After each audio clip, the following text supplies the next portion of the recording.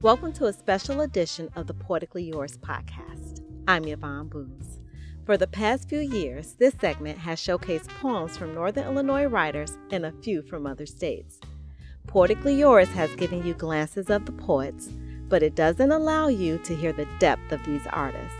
This special segment does just that. May is Mental Health Awareness Month. This month's Poetically Yours features Utah poet Kellie Joy. Kellie goes by Phoenix Lily.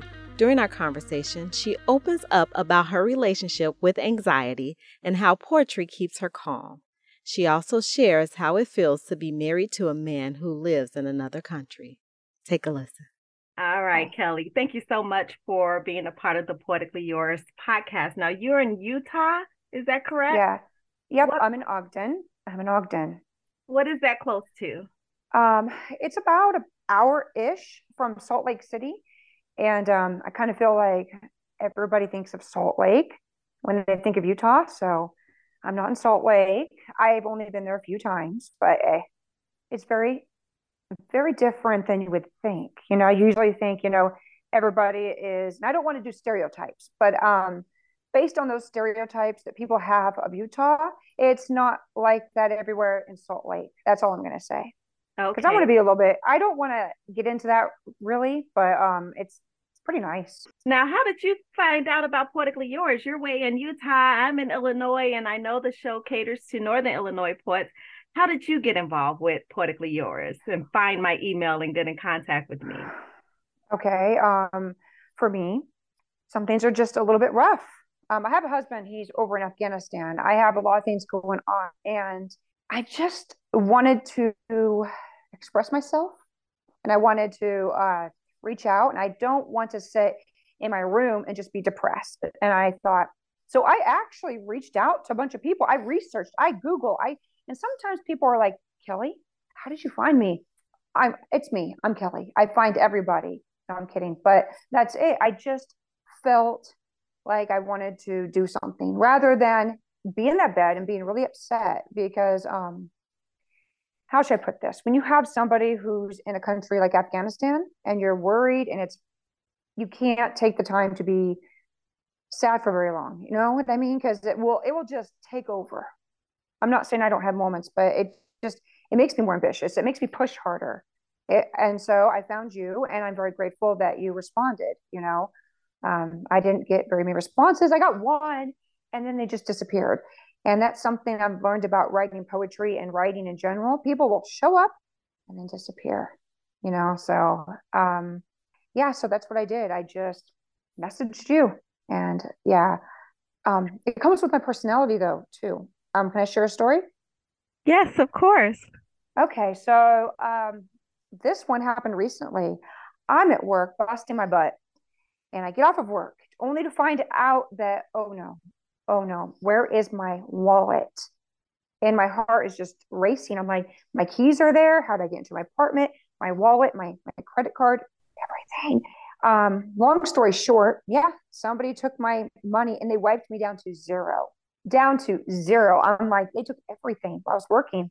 And I went to the bank, of course, and cleared it up because you got to do it right away or you lose everything.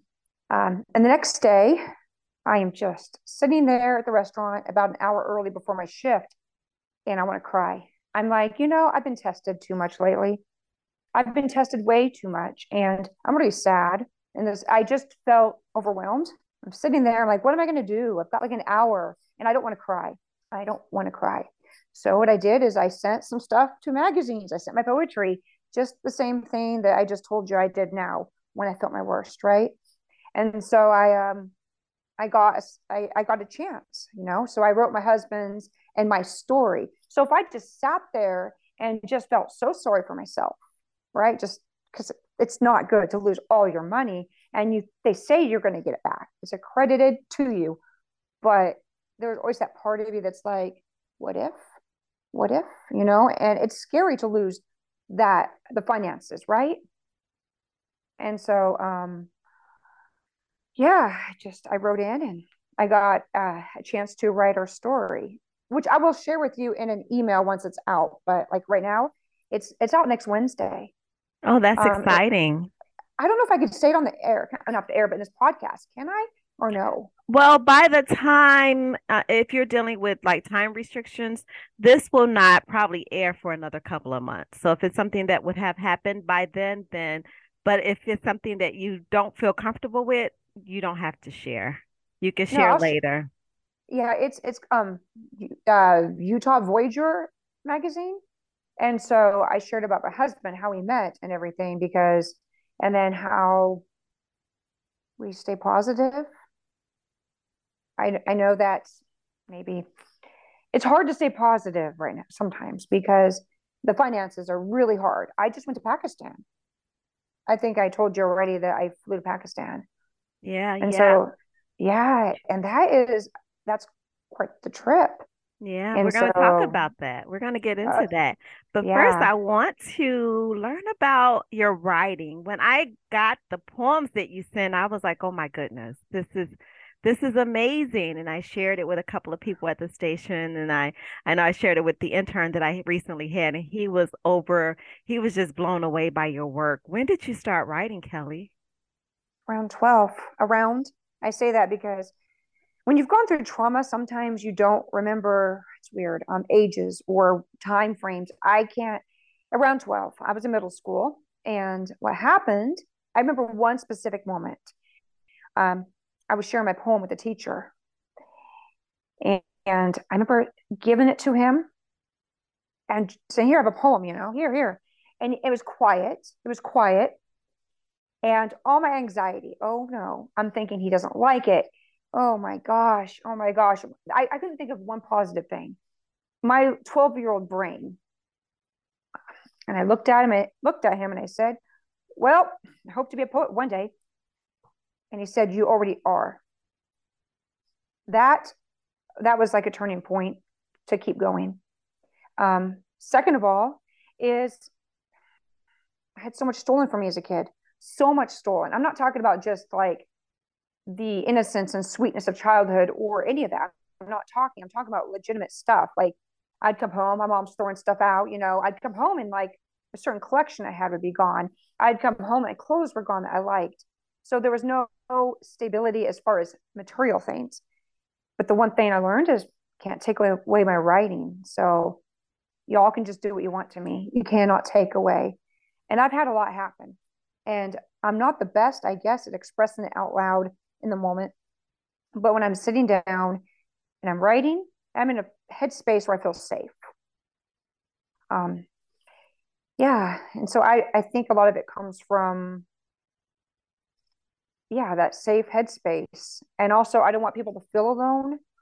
I don't want to feel alone. It just flows like water. I don't know how to explain it.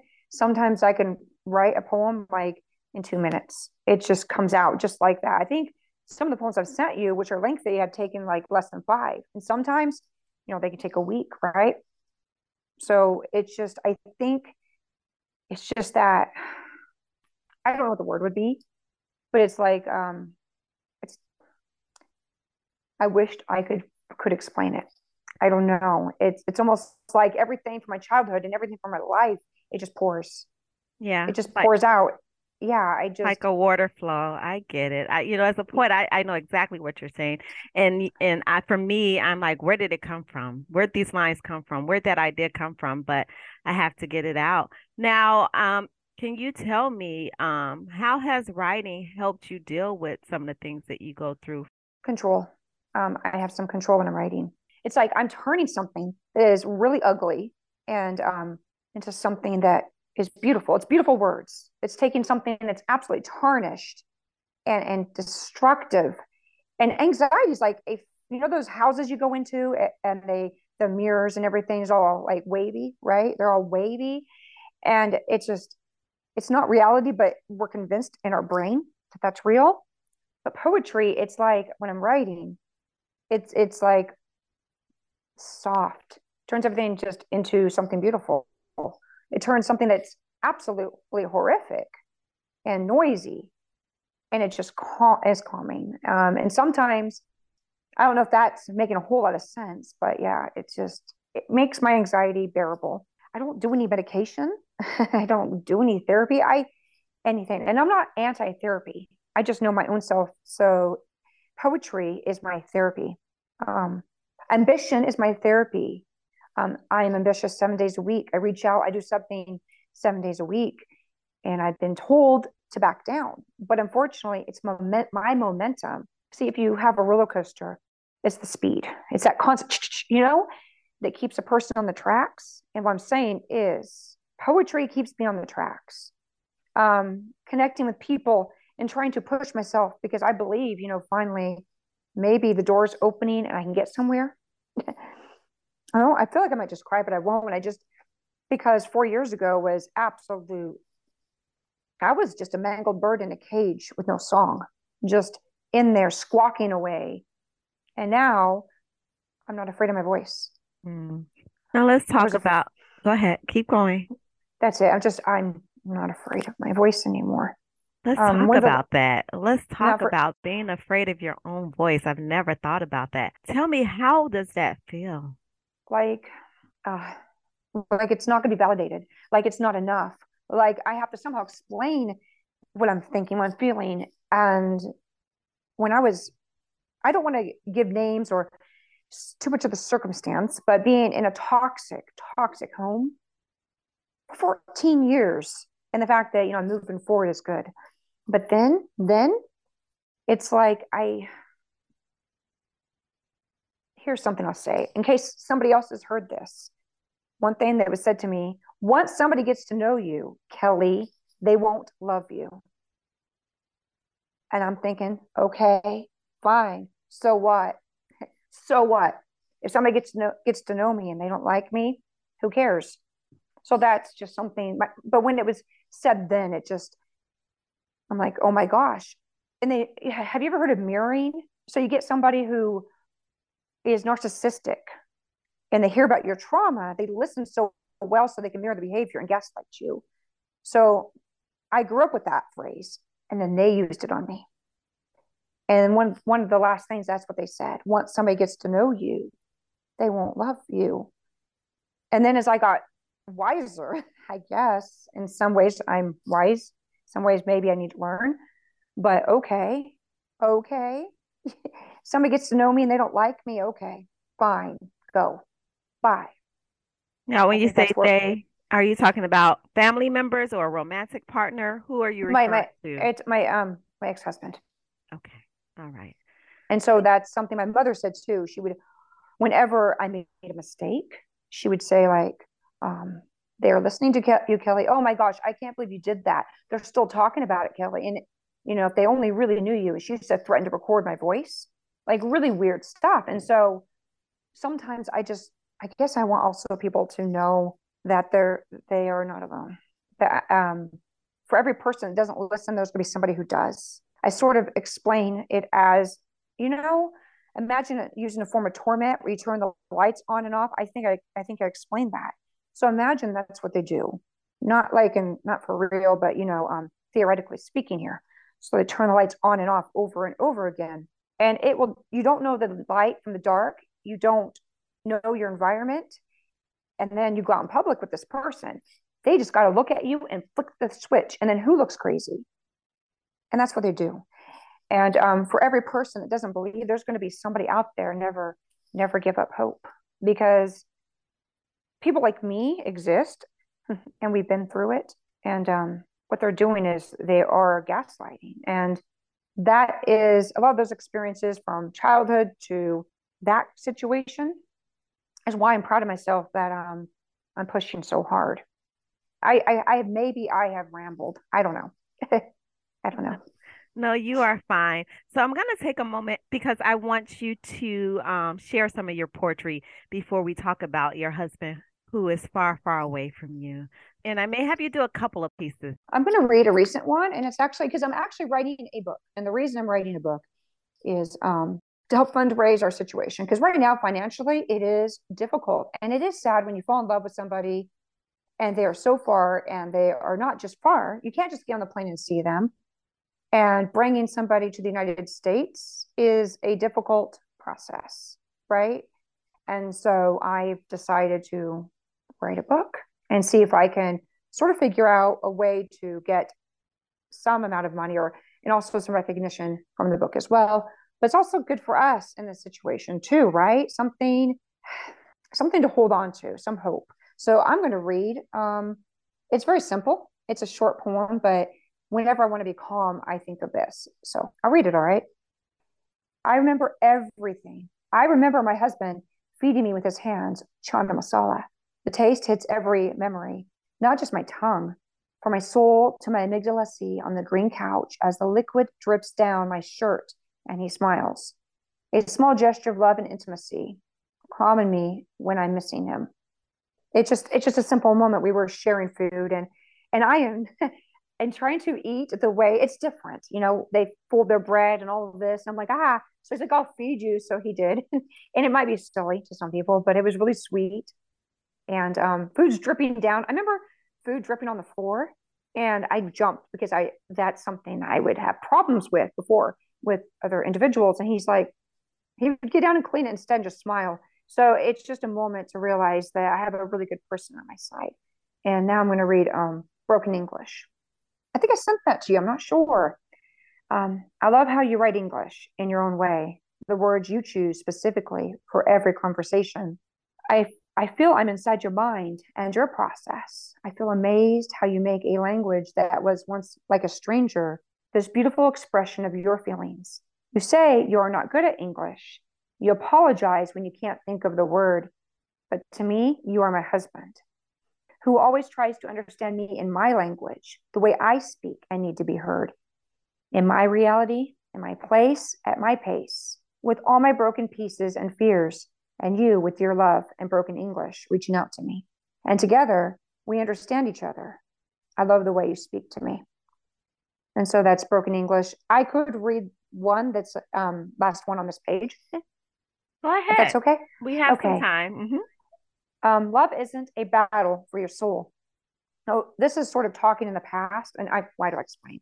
Love isn't a battle for your soul. Oh dear, one day you will not be so weary explaining yourself. One day, love will be the dreams you had before life jaded you. He's crawling through war and noise and hasn't lost his humanity. He will heal you, and you, dear, will save him. It's just very simple. All right, so let's talk about your now husband. I know you're married before. How long have you been married to your second husband? Actually, we just experienced a year, April 27th. Now, how did you So meet him? well, messenger. So I was just like sitting down in Oregon, I wasn't actually feeling great. I was just having one of those days where I just wanted to avoid everybody and all of a sudden I get ping. I'm like, oh, okay. And it was a guy. And I'm like, ugh. They are just that disrespect as a woman that we get. You know what I mean? I'm talking about that. Oh gosh, he just wants a picture. Some guy wants a picture, or they want, I don't know. They're going to show something I don't want to see. Like what's going to happen? No, it's just a high. It was a good high, and I stayed. And we started just. He accidentally sent me a message. It was actually meant for somebody else. And then I sent these voice clips saying, oh, it's okay. And I rambled. I used to talk so fast. And I sent him so many clips and not realizing, now English is not his first language, but he stayed. He stayed and he listened to every single one and responded to every single one. And I'm like, wow, that's a saint. And so we just had regular conversations. What am I doing? Well, I'm doing caregiving. He's in Afghanistan, and then we just started to joke and it just gone into some silly stuff, and everything felt light, and I can't explain it, just light. And I didn't want him to go. It was just the strangest, most phenomenal, surreal experience. I was like, okay, he's got to come back. It's not like I've never spoke to other people, but this felt different. So I'm like, he said he's going to message me tomorrow, but he had to go. And he said, make sure that you sleep calm. And my heart just like, it was the sweetest, most simple thing. And of course, he came back the next day. And we just chatted. And he's consistent as heck. That's it. And I felt myself falling in love with him, but also consistency. If you're on the phone with somebody that you feel something for, you don't want them to just leave, right? And then that drop, he never once dropped. He would always say, hey, I'm sorry. I want to let you know I've got about 5 minutes. I'm here, okay? And that consistency that, made me really care. And also the fact that he didn't talk a lot about just himself, talking about his country and the people and what he worries about, his family, the children, and everything around him. So somebody can keep their humanity. So I fell in love with his humanity, his consistency, and of course, love. Love just sort of all just wrapped it up. But yeah. And then I asked him to marry me. That's where it gets crazy. That laugh is horrible. I hate that laugh because it's like, it's good but bad. It's like, I don't know, Pee Wee. Did my eyes Yes. get really big when you said that? Yes. I know that happens, but I don't hear But that yeah, a lot. I guess I didn't see him as a boyfriend. I didn't want a boyfriend. I wanted something that was stable. And I didn't see him as, dating. I didn't see him as somebody that I could just get over. I felt like, and we didn't know much. We literally didn't know a lot about our personalities, our daily lives. That was like, we met 2021 on April 25th. And that was sometime in May ish, because I'm not great with time frames, but wow. And then I asked him to marry me. And can you imagine how much or how little we knew? I just knew something clicked. And so I asked him to marry me. And then it got silent for like a little bit. And I said, oh, I thought this is like, I found a really good guy that's really sweet. And what if I am missing the signs? Because it's possible to miss the signs. And then I thought, oh, I have somebody who cares about me. But yeah, he accepted, and here we are. But at that moment, can you imagine? Like, I did it. I'm like, I want to be with you here. I want to be together. Will you marry me? I don't remember my exact words, which is crazy. I don't. I just know that I don't know. It's strange, but if anybody goes back to my life, dude, I'm not typical in anything. I'm not saying me that I'm extraordinary. I'm saying my life, the way that I've experienced life itself. That moment makes more sense than it sounds. It makes a lot more sense than it sounds. So you asked him to marry you. Yeah. How did you guys, did he come here? Did you go there? How did that happen? I went to Pakistan recently. You can imagine how scared people who care about me were, and how more afraid they are that I'm not afraid. I sort of have this like, what's for me will be mine and everything will be okay. I have a sort of that personality, and that scared a few people. They're like, oh my gosh, Kellie, so are you prepared? Like, you don't seem prepared. I am. Okay. And yeah, so I went from Salt Lake City on, then I went from there to Seattle, from Seattle to Qatar, from Qatar to Islamabad, and to be with my husband. And because, we have engaged a lot over, 2 years, pretty much. Yeah, I felt like enough. I had to, because we can't be together if we don't meet, but we also can't stand being apart like this. Video chat, it's nice, but human connection, physical connection with your husband is very necessary, And so, like I said, I made that trip, and wow, I cried on the plane a little bit as I was like in Islamabad. I'm like, I'm here. Wow, I'm here. And then, of course, I got through security, did all of that, and then him and I trying to connect with each other. And finally, when I got to the bottom, the crowd was so huge. There were so many people waiting for their people too. And I'm just like, oh gosh, how am I going to find him? And and the phone was having issues. I'm like, he noticed me. And I looked at him and I started to walk off like I didn't know him, as a joke. I'm such an sorry. I am. And we both are. We will roast each other. We literally have that type of marriage. Like, we're so secure in how we feel that we could just say anything. And so, no, and then we grabbed each other's hands. I can't explain how that felt. And I don't think there's a poem I can express yet for that, because how can I? It just home. It felt like home. And in that moment, I wasn't thinking that leaving was happening. You don't think of those moments. And then when we got into the cab and my elbows are linked to his, I thought it was forever, even though I knew I only had so much time. Now, leaving was the most painful. It was very painful because, we didn't cause like a big scene and everything because it is Pakistan. And I'm not meaning it negatively. It's culturally, it's like some places like Japan or whatnot, the public displays of affection, it's different. So we just kept it very simple. And back at the hotel, we already cried. And so he said, when you walk off, please don't look back. Because he already cried at the hotel. I already cried. So looking at him and holding his hand, but just not having, the kiss and the embrace that I so much wanted, walking off. They killed me. And I haven't fully came back to the United States. I haven't, and I'm not okay 100%. And I feel that some people who weren't with me don't understand the pain I'm in. And it's like most people are just so happy that I came back. That's it. And I get it.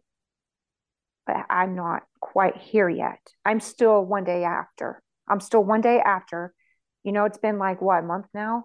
Because it's it's been a month since I linked arms. And sorry, but it feels like I just got back. I haven't processed everything. I'm not okay. When I say I'm not okay, it doesn't mean like okay in a sense I can't do things or that I'm just stuck. Right? Right? No, it just means it's difficult. And so that's why I'm writing a book too. And so being together, it is difficult when it kind of sucks because you fall in love and then you have a bigger financial responsibility when they are that far, and then people don't understand the weight of it. It's not anybody's fault though, because I'm in a different circumstance than a lot of people, but it does get incredibly lonely. Um, incredibly lonely. I can't explain other than it's despair because I love my husband and I can't be with him, and nobody can relate on that level. So I try my best to relate on some level that's why I'm ambitious too. I have a husband in Afghanistan who needs me also to be strong. You know, I could, I don't want to take too much of your time, but I just want to say when the Taliban took over, and I want to share that. When the Taliban took over, I thought, how are we going to meet? Is he going to live? And I didn't have a community support then or any, I was crashing every day. I think I spent like one day, like 14 hours researching something to try to help us.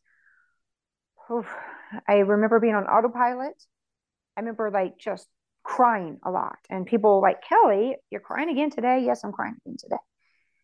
So when they took over, it felt hopeless. And my husband felt hopeless, but I couldn't tell him I felt hopeless because I got to light that candle for him because he's there.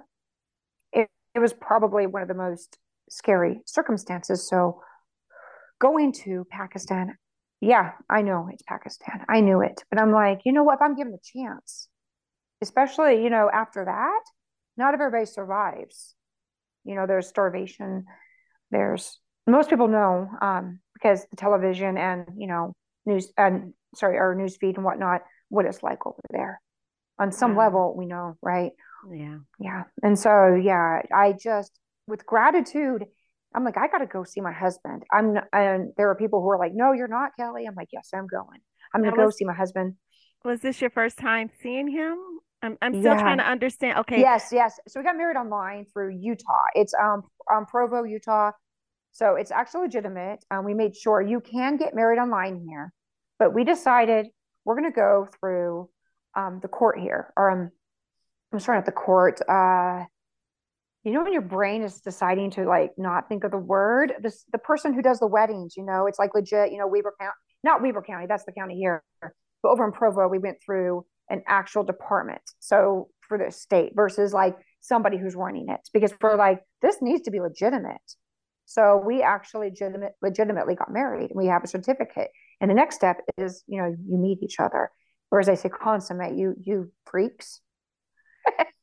Sorry. But yeah, that's terrible. But yeah, so that's how we did it. And I tried to find, because it is not the safest decision.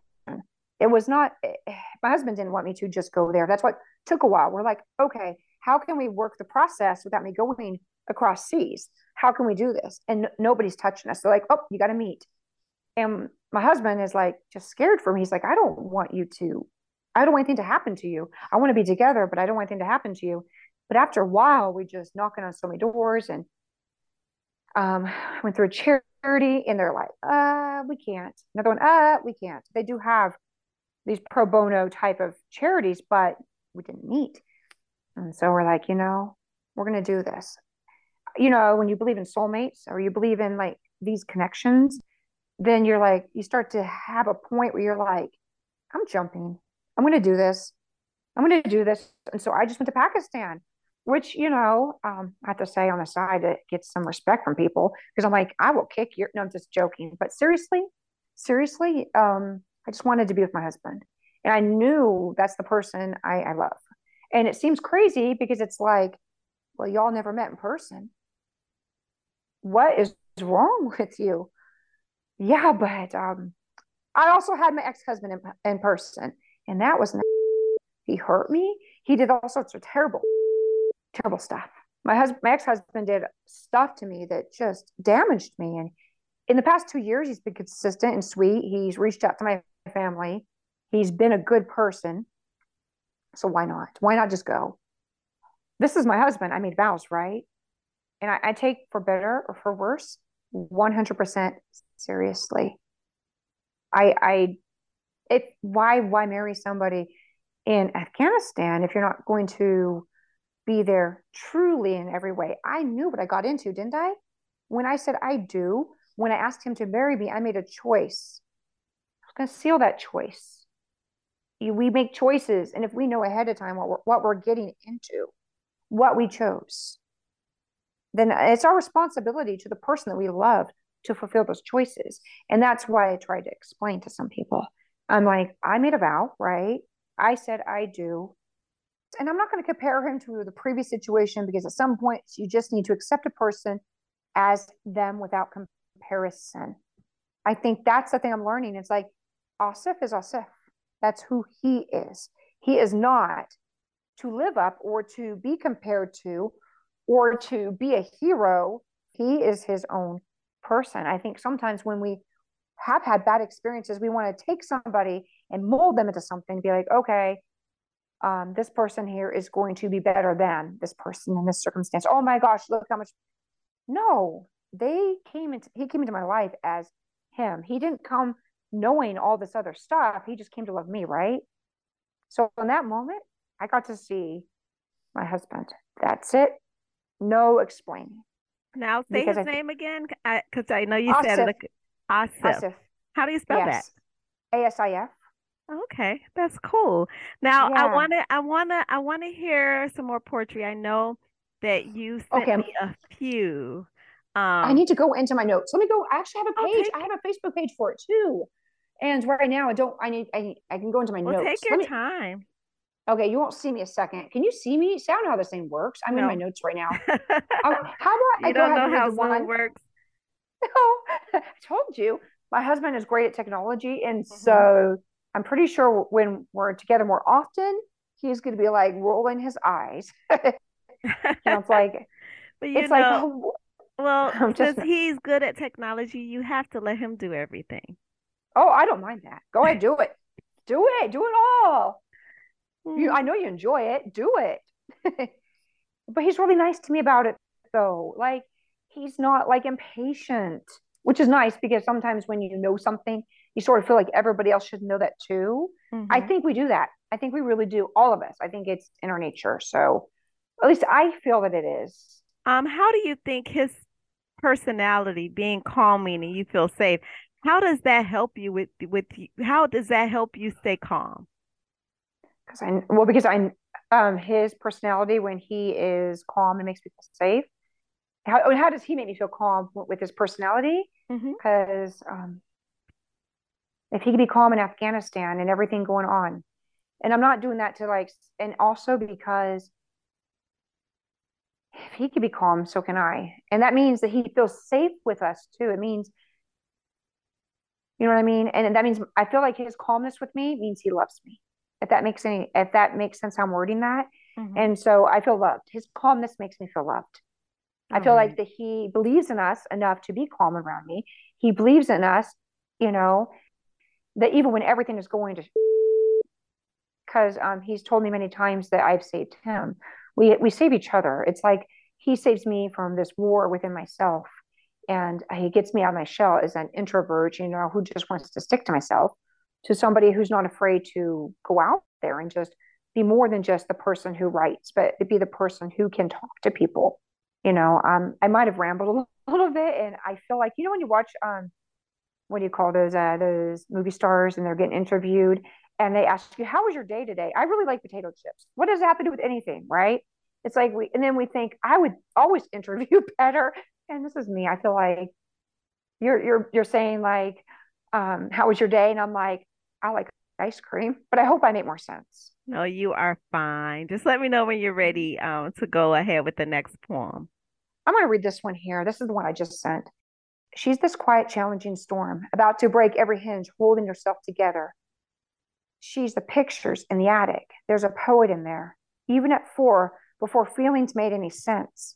Every birthday party that wasn't hers, everyone who looked over her little piggy-tailed head until she looked away, escaping, hoping something would be important enough. It never was. She got lost in paper-bound fairy tales and pretending, cheese, crackers, and pickles, and the kind of music you hear in your head, but is noise, pots and pans or drums. She doesn't need a damn thing. She's 4. There's this little feisty poet with her compact feelings stuffed tightly in a suitcase with the shoes that she can't fit into yet, and the plain brown shoes that make her feel like a grown up. This girl is watching everyone. And no, she's not daydreaming. She's thinking about the universe, her purpose, and how the hell to save the little creatures. And maybe one day she can be good enough for a conversation. She falls asleep with the small stuffed creature, fuzzy and warm, nothing but comfort. She's a kid, not a philosopher. But to be honest, this isn't a kid. Awkward and charismatic and never in sync for long. A fire shooting in all directions, and a map to everything she's going to be when being older makes more sense. She's going to rise from the ashes over and over again until it doesn't matter if it's fire or a cool stare. She'll shut the doors, forget the picture. She's 44 and she needs you. Not because she can't stand on her own, but because you are her heart piece, her soul's language, the one she's waited to understand her. And that one's done. And I'm going to try to read something that's, hold on, I'm writing a word in there. When I'm searching my notes, I go by a specific word. And so this one here is pretty deep. Okay, I'm going to it. Hold on. I'm talking to myself. Like, hold on, Kelly. Okay, here's one. This is really intense, and I don't know. And let me know if this is too much. Now, this is another poem that you're about to read. Yeah. Okay, before we go with that one, I want to take a moment to talk about the one you just read. Who is that little girl, Kelly? Me. I always felt deeper, and I felt deeper in life. You know what I mean? Like as a kid, like having a toxic mother, getting in the middle of her relationships, my mom and my dad fighting. My mom put me in the middle because my dad would never hit me. So my mom would literally have me protect her. So it's like I sort of had to grow up fast. And then that makes you strange as a kid. It makes you anxious and nervous. And so certain people around me, like they didn't know how to relate to me. Because and when I would get like hyper and just really be a kid, they're like, I can't handle this, Kelly, you're too much. And so there was always this, I want to be a kid, but then I would get told to grow up sometimes because I think people didn't know how to handle me. From being in that environment, there was nobody could figure out what to do, how to. And I felt misunderstood most of the time.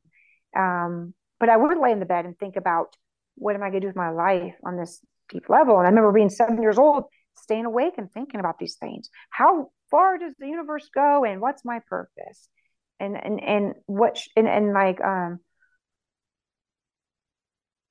and I would save little creatures like, and I'll read a poem about that actually. Instead of this one, I want to go into a different one.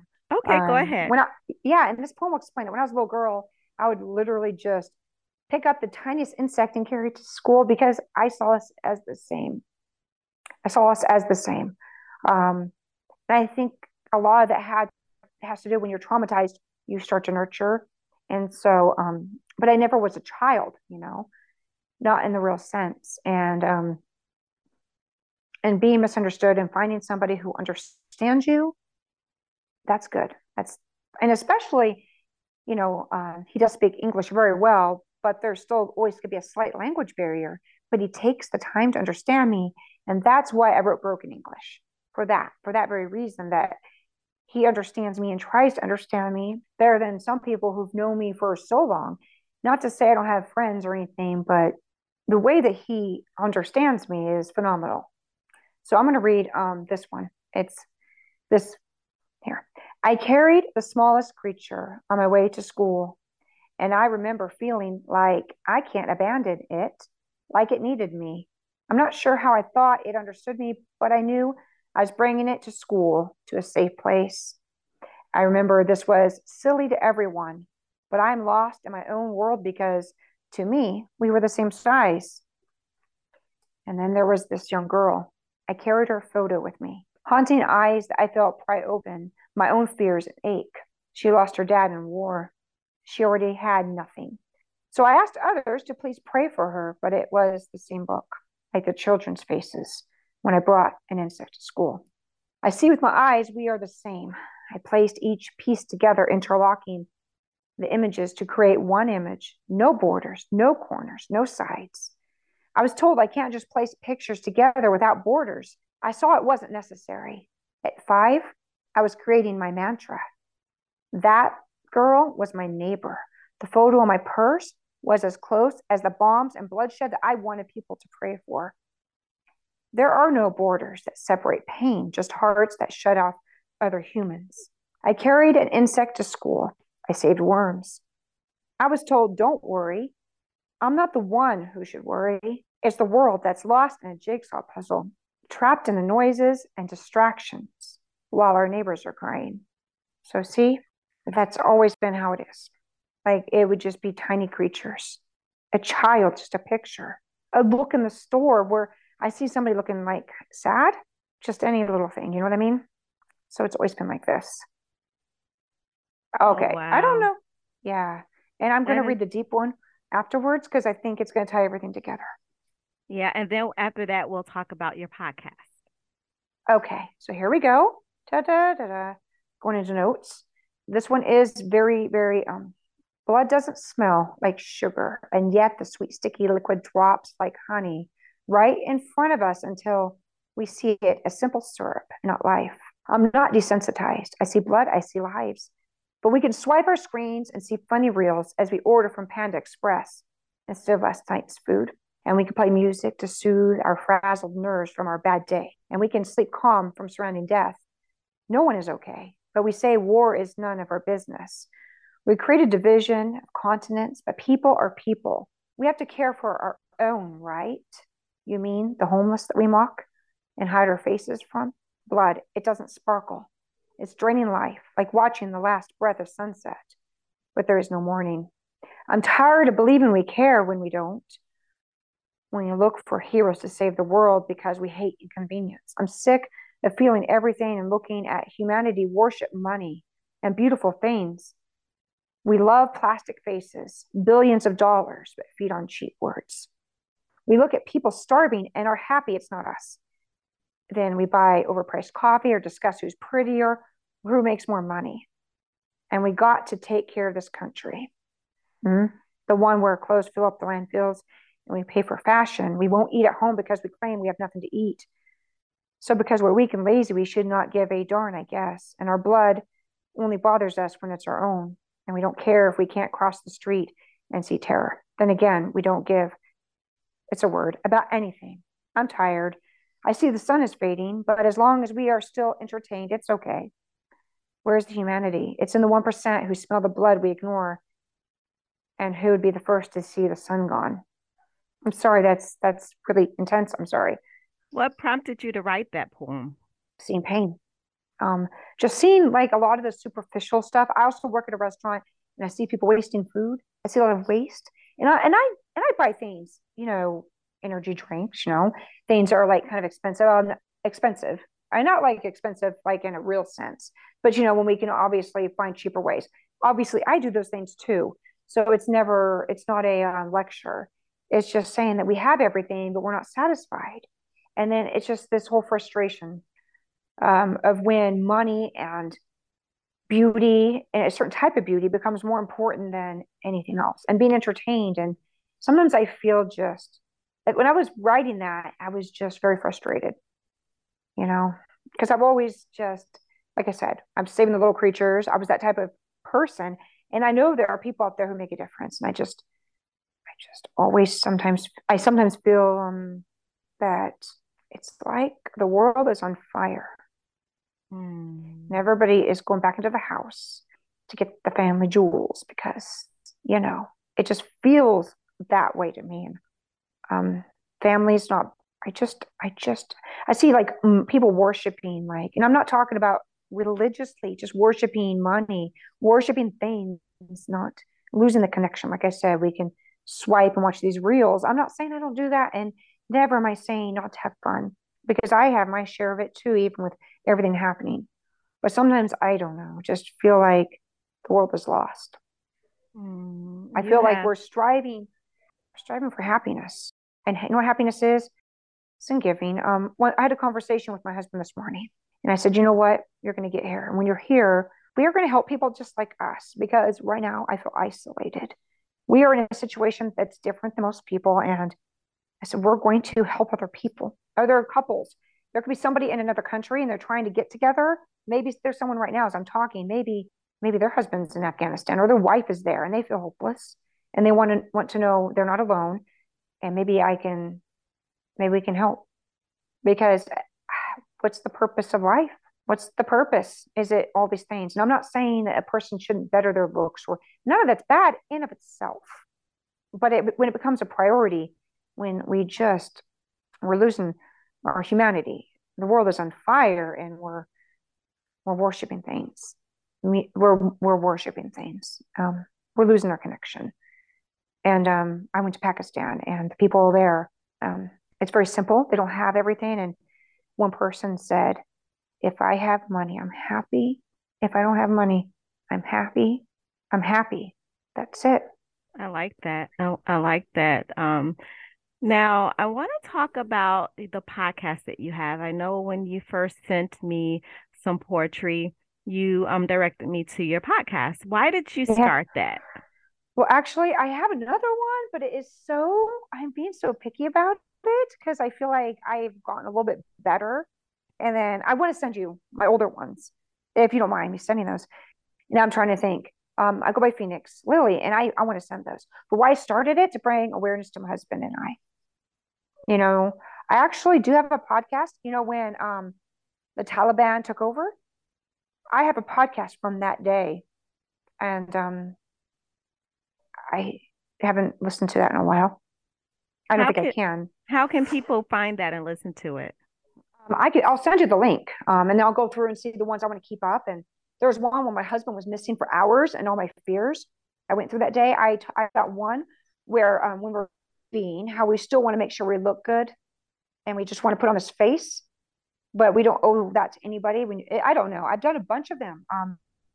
Okay, so like I'm going to send it to you. What I'm going to do is send the podcast to you as it is. This is an older one, and I'm not using the iPad anymore. And then I have a newer one, and I'm going to go through those, and you'll see. But the one where, the Taliban took over, I think I haven't listened to that one, but I think that's important, right? For people to find that and to know how painful it was. I was reaching out to people at the time to be aware of the situation. And, but, yeah. All right. Now, I want to ask you another question. What would your advice be for those who deal with some of the things that you deal with, like anxiety, to help them get through? Saying is to do what's right for you. I personally don't do therapy, but I would never tell somebody not to. But if that doesn't work for you, that's okay too. But by all means, be well, be well. For me, it's being ambition works, and that's okay. Don't let anybody pressure you to seek out, this source. If you know that that's not mentally sound for you, then by all means, but take care of you.